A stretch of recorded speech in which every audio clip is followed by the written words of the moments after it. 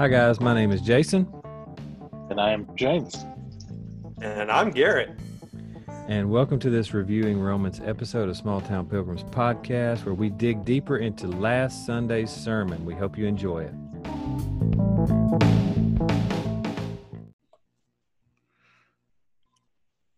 Welcome to another episode of Small Town Pilgrim Podcast. This is an episode of Reviewing Romans, and I am sitting here with Jason, and we hope that you have had the opportunity to listen back to this past Sunday's sermon on Romans 7 through 8 from Reality Church. If not, you might want to, press pause and go back a few episodes and listen to it, or you can just keep listening. It's up to you. But Jason, if you would, let's start with reading that scripture. Sure. Now hear the infallible, inspired word of God. Romans 7 and 8 says, "What then shall we say? That the law is sin? By no means. Yet if it had not been for the law, I would not have known sin. For I would not have known what it is to covet if the law had not said, 'You shall not covet.' But sin, seizing an opportunity through the commandment, produced in me all kinds of covetousness.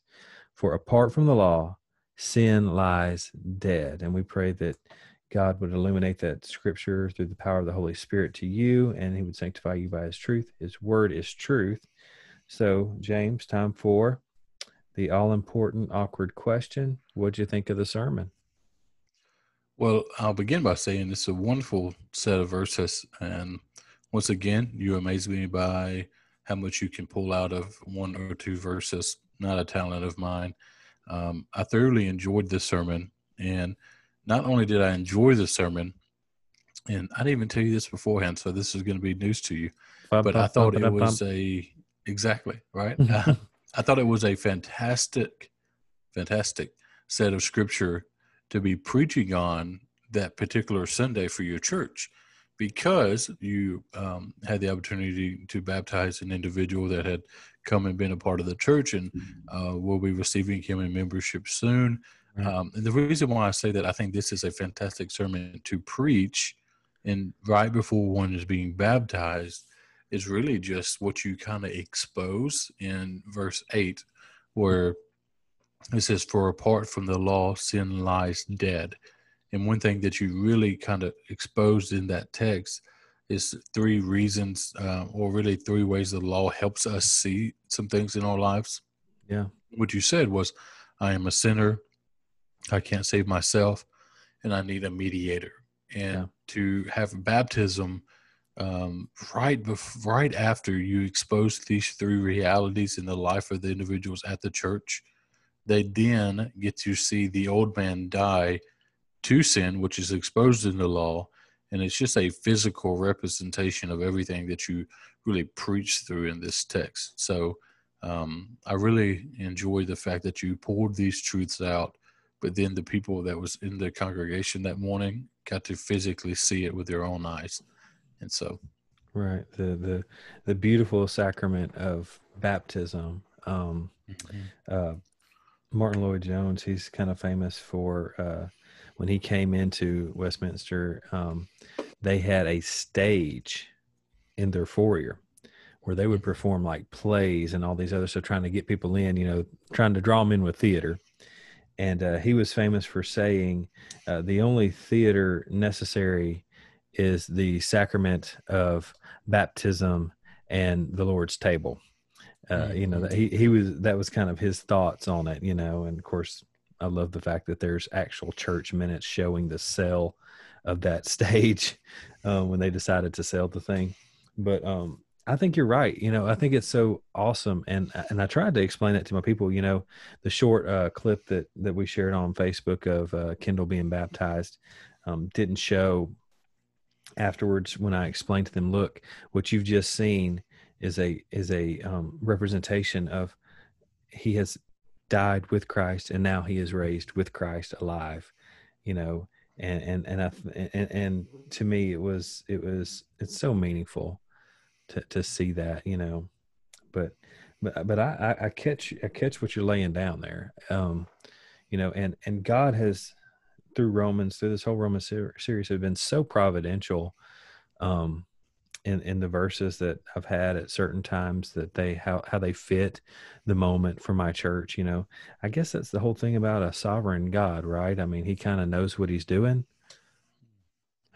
Yeah, but if you preach expositively through text, then you're not allowing the Spirit to, work and move and those right, things. yeah, right. Of course, no, Yeah. no spirits allowed in expository preaching, right? No happy fun stuff. Well,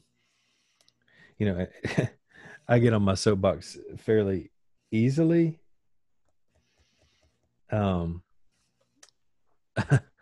Because of the just the groups of people I used to hang out with about that sort of thing. One thing, absolutely off topic, but I'd love to hear your take on it. This is not about Romans at all, but I'd love to hear your take on it. Gentleman pastor that used to be a good friend of mine, really. Still a friend, but put on Facebook, God is not in control. Read your Bible. He's given us control. We determine our destiny. To say that God is in control is to use an excuse for things not going the way you wanted and you not doing what God told you to do, and being out of the will of God, basically stomping all over God being sovereign. Love to hear your take on that, because I know what mine is. It's quite heretical. Yeah. Mainly in the sense that what you then do is make yourself God, and then make God the subject, essentially. And so you're saying that I'm in control of my life rather than God.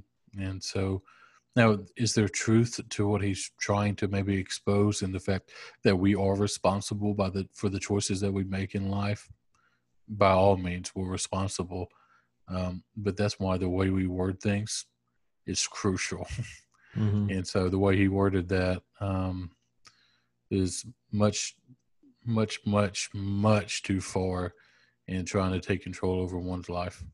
Yeah, I think he does kind of espouse the NAR Word of Faith teaching of more of a God has given us dominion, that dominion idea, which is, it really does kind of go against what Christ said in the Great Commission when he says all authority and power in heaven and earth have been given to me. To me, him being Christ, not me being me. So he has power and authority. And then of course you look at Psalm 115:3, where he says, I sit on my throne, and they say our God sits on his throne and he does what he pleases. He has ordained all things from the beginning. I do read my Bible. That's how I can see that God is sovereign. You know what I mean?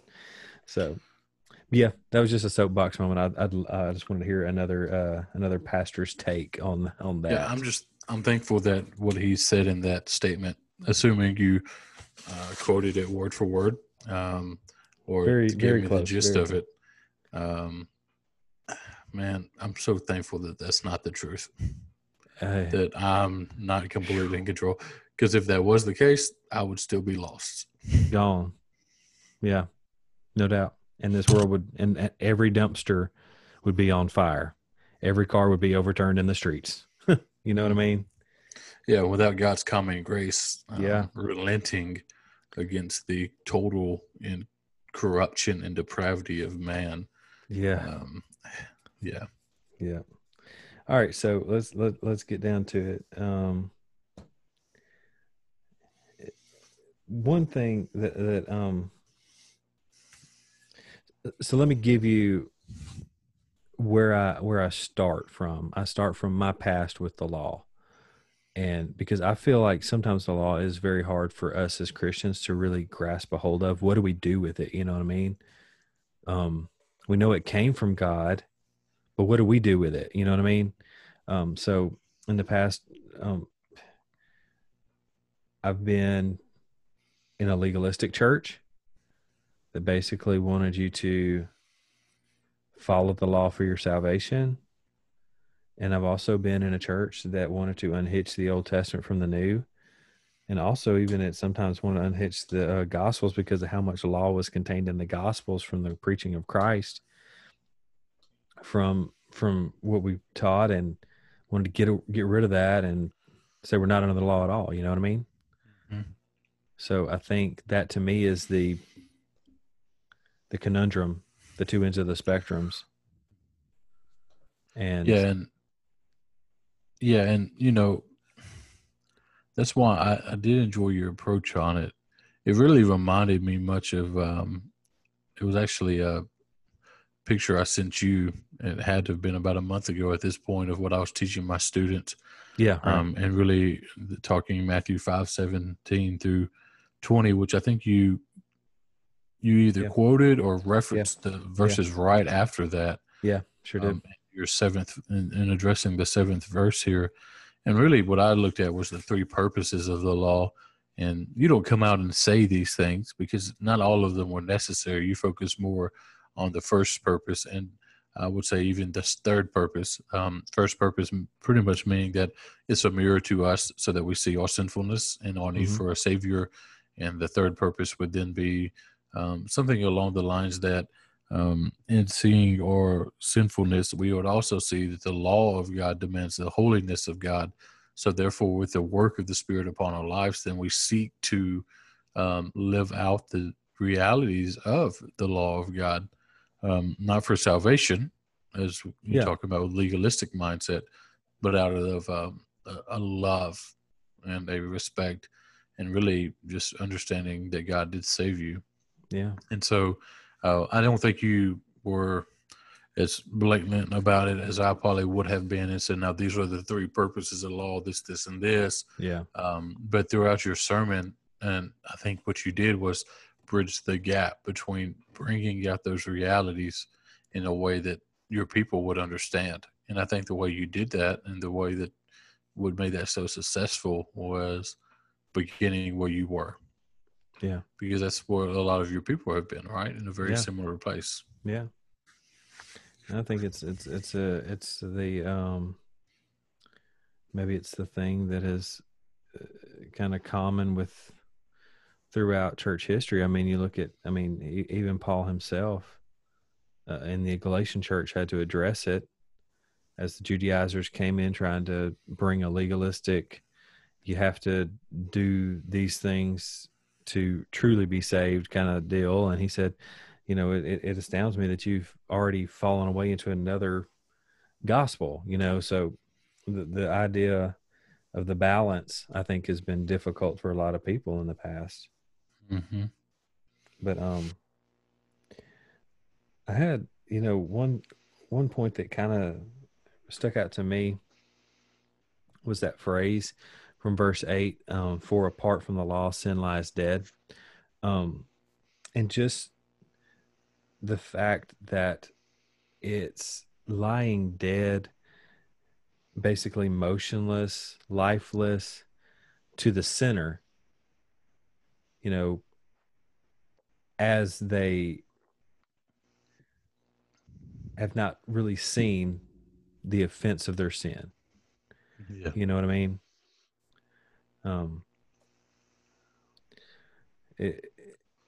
Because within ourselves, if we look at it, we don't have really within ourselves the capacity to say, just on a whim, without the power of the Holy Spirit convicting us seeing the law, us hearing the gospel. We can't just sit there and just suddenly be like, you know what, I'm really sinful. When we're in that state. Yeah. I think that's where, when we think of why God provided the law, I think there is some extent that maybe man does realize that they are sinful. We see that there was a demand upon the heart of man, a law written on the heart of man before the physical law was written for us. Yeah. But generally speaking, like you said there, without the work of the Spirit through the law, that's not going to happen. Yeah. And so thankfully we do have a physical kind of written law that is for man now. And, and I think we've touched on this before as we've kind of explored these topics, is that's why it's so crucial that the believer understands the difference between general revelation and special revelation, Yeah. because God will, reveal himself through his creation, that he exists, possibly even write that on the heart of man that they're sinful, that there is an issue in this world, there's a problem, murder is not okay, Yeah. and various things of that nature. But as believers, we have to rightly understand that if it wasn't for the special revelation of God, which is ultimately through the law of God, because often when we think of law, we think of the Ten Commandments, right? Mm-hmm. Um, Yep. but that's not what he's talking about here. He's talking about all of the laws of God, the purpose of all of the laws of God. And that's Yeah. when you read like Psalms and David says, I delight in the law. Yeah. Why does he delight in the law? It's not because the law in and of itself made him feel good about himself, Right. but pointed him to the one that could make him whole. Yeah. Um, Yeah, definitely. I mean, because and that's the thing. I think too that with that comes the understanding of uh, self-sufficiency isn't going to get me through these things. Me being sufficient in and of myself. We just read through Psalm 119. We got, I think, one more stanza to go. That's what we've been kind of reading for our scripture reading at church. And I see so much of it saying, I delight in your word. I delight in your commands. I love to keep your commands. These are things that help us understand that we're not self-sufficient in this life as it pertains to our ability to be righteous and good and holy. There's no self-sufficiency in that at all. So as we look to the law and see that holy, just, and good law, we begin to see that it has absolutely nothing to do with us. We have no ability. That's where we come to those three things that we see through the law. I'm a sinner. I offend a holy God. I can't save myself. There's nothing good within me to bring me to righteousness in Christ, or to a holy God who sees me as an offense. So I need a mediator. I need somebody to go between me and him. So I lose my self-sufficiency and I begin to depend on the one who can redeem me. That's right. And man, that's why this is so important. And it may seem redundant, not necessarily for your people, possibly for your people, and even for this podcast here, because honestly, this is what we've been looking at a lot through the reviewing Romans, right? Yeah. It's so necessary. The law is necessary to point us to Christ because we can't fulfill the law. Yep. It seems redundant. It does. I mean, I get that. But I mean, me personally, this is the reality that just helps me rest in Christ even more. Yep. Is that when I understand the demand of the law, then I understand that even as a believer, I am not going to uphold it completely. Yeah. Will I do better now than I did before Christ? Yes. Yeah. I would say generally so for the believer. They're living aware of their sin, and so therefore the work of God in their lives, even if they aren't totally ready or equipped in that specific moment to fight sin, they will do better in it than they did beforehand. Yeah.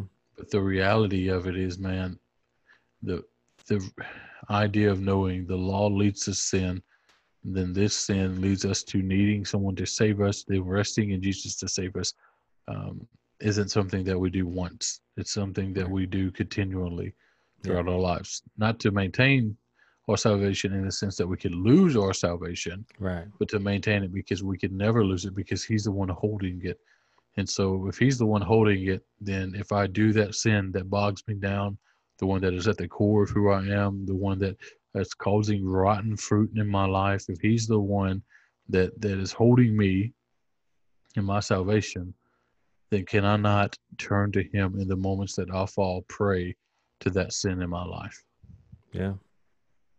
And see, and that leads us to kind of my last final point in the sermon was, um, as we are being sanctified by the Spirit, we end up leading a life of repentance. And that's not a negative thing, because if we repent, we have a God who is faithful and just to forgive us. So the sinner who repents and places their trust in Christ repents to a life of repentance where they repent and they are forgiven. And we begin that journey of, killing sin, as you said, as we grow, because we really, babies in Christ don't understand the concept of the, killing sin, but we're taught by repentance. God, I messed up. Forgive me, Lord. I don't want to ever do that again. These things, these times of repentance, they lead us to a life of more repentance and more repentance, which leads us to killing more sin, which leads us to a life of sanctification. And that's the good life. Yeah. And it leads us depending and trusting in Jesus more and more and more and more each and every time. Yep. And that is what's crucial in our walk with Christ. Yep. And often we fail to do that because we do realize the weight of our sin. Yeah. Right. We realize that our sin separates us from God. Therefore, we're not worthy to go to God. Yeah. But the more and more we trust in Jesus, the more and more God is glorified in that. Yeah. That's what Paul explores in Romans. The more and more I sin, the more and more God's grace abounds. Now, obviously, It doesn't lead us to living an unfruitful life, but rather one that is much fruitful in the work of Christ. Yeah. There's a old anecdote. Old guy told me this. He had a fruit tree that just was not producing fruit. And you hear all the anecdotes. Well, if you prune the branches back or whatever, what he did is he would go out in his yard with a 2x4, and he would take that 2x4 and he would beat that tree and beat it and beat it and beat it and beat it. And after he had beat it, the next season, it produced more fruit than it ever had. Now, that's not saying that God is beating and beating and beating us. What the anecdote that I see in that is that conviction of the Holy Spirit, as the Holy Spirit is working and pruning and helping us produce more and more, what we do is we do produce more fruit because, as you said, we're leaning not on what I can do, how I can be better. We're leaning on the fact that Christ has clothed me in his righteousness. He is better. And we do those things, in Christ, was the Bible. It says that God chastises those he loves, right? So as he's chastising me, as I'm being convicted by the Holy Spirit and I'm seeing those sins and I'm repenting and I'm, changing my ways, and I'm praying that dangerous prayer of, Lord, if there be any evil way in me, please let me see it that I may kill it. As we see those things, God's faithful, he's just, and he forgives. That's right. So, but all in all, I mean, I enjoyed the sermon, preaching it. I joked with my congregation, it was exactly 10 minutes shorter than usual. Well, that's what I was going to ask you as we get ready to kind of fold this thing up in a nice little bow and lay it out there for the listeners. If you would have had your 10 more minutes than you normally would, no, I think your 10 minutes that you didn't use to preach was much used in the baptism. So worth cutting that 10 minutes. But if you did have that 10 more minutes, what do you think you would have expanded upon more, approached differently, or if anything? I mean, God's sovereign, so the sermon you have is the one he had for his people, right? I think to me it would have been a little bit probably on both sides, the verse 7 and verse 8.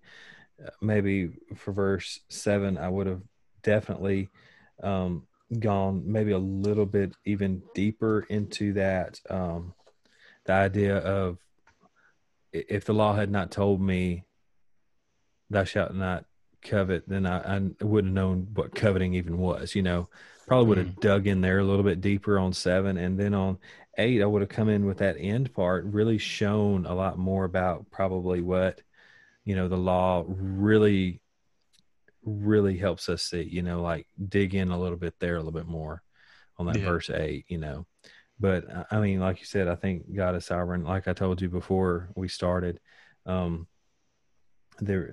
response, I got more amens than usual. That's something different about our church. We generally have a fairly quiet preaching time, but our people, as they're getting into the word more, are getting more excited about the word, so they want to say amen sometimes. And I had a few more of those. I saw a lot of responsiveness in eyes and focus and stuff. So, I was proud of the way the sermon went, that God would be so gracious as to allow me to be his servant, is the ultimate, greatness for me. Well, man, I thoroughly enjoyed the sermon, and I hope that, as we've said on the front end, that the listener has already listened to it. If not, I would encourage you to, because it is 10 minutes shorter. It'd be a little bit easier to listen to this week. Right. But no, it's normally not that bad, especially if you listen to 2 times speed. You can listen to stuff really quick. And I sound like a chipmunk, which is a fun add-on, right? Yeah, I really wish I had an app that would allow me to listen to 2.5 speed, because that's what I listen to my podcasts, not podcasts, but audiobooks on. Yeah. And so I really like 2.5 times speed, but I'm okay with a 2 times speed because I've deleted a lot of my podcasts that I was listening to primarily to focus. Primarily to focus more on some scriptural reading or audiobooks or even just silence, because I tend to take in a lot of information, which is good, but for me, it's sometimes negative. So, and if I have a bunch queued in my playlist, then I'll feel the need to fill my silence of my day in and get it knocked out. Yeah. Especially, podcasts like, Small Town Pilgrim, where we're releasing 4 episodes a week. 4 a week. Well, 2 of them are sermons. So, I mean, those are going to happen anyway. We're generally trying to release 4 a week. This week won't be the case. Tomorrow, going out of town right after get out of school tomorrow and going to celebrate the old 10-year anniversary with my wife. So 10 years. 10 years. So you got married the year that I graduated high school. Fun stuff. How old were you when you got married? I was 29 when I got married. How old are you now then? 39. 39. Yep. I didn't realize you were that old. Yeah, I don't act it. Well, I'm a good 10 years younger than you, obviously. Yeah, totally. So totally. I think that could have been deduced by this point in the podcast. But all right. To save the listeners any kind of math they don't want to do in their head, I'm 10 years younger than you. Right. There we go. Yep. So, hey, you're only as young as you feel, and I feel like I'm 70 sometimes, so that's fine. Well, minister's right. Sometimes I feel like I'm way past 70. And working jobs when I was younger that, oh, goodness. I don't know how I'm alive sometimes. That's right. Well, man, I've enjoyed this episode. I do want to leave you with a challenge for our listeners, and really not more or less a challenge for you, but to bring some encouragement to our listeners. When you look at these 2 verses, in about a minute spiel, tell me why this is good news for the believer. For me, it's simply good news because of the fact that God did care about humanity enough to not leave us in just abject depravity. He gave us a good and perfect and holy law, knowing we couldn't keep it, but understanding that through the covenant of redemption, he has set forth a mediator to save us. And when we see through what is shown here that the law points out to us, hey, this is sin, well, then I can understand as an unbeliever, okay, I am in sin. I'm offending a holy God. I need a mediator. So all of this points me directly to the one and only Savior, Jesus Christ. And that is the best news. That's right.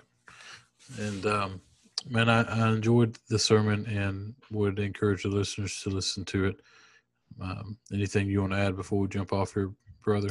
I don't have anything. I just hope everybody has a enjoyable week. We're getting closer to that Thanksgiving season, so I know people are probably starting to get a little busy, but throw in a few Small Town Pilgrims podcasts as you're driving along with your family. Make them listen to the dulcet tones of one James White. And my my sage advice from myself, Garrett, I don't know how to describe him. His beard describes him. Yeah, and unfortunately, the beard does not translate well to a podcast. That's true. If you could hear a beard, his name would be Garrett Crosby. That's right.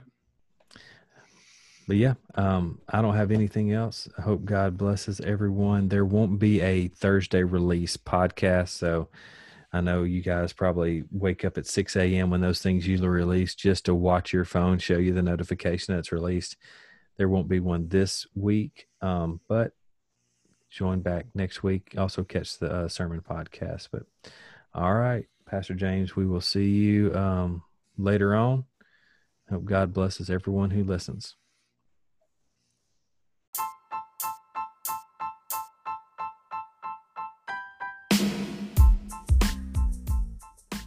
Thanks for listening to this podcast. Check out all of our social media. The links are in the show notes. Catch us next time on another episode of Small Town Pilgrims Podcast.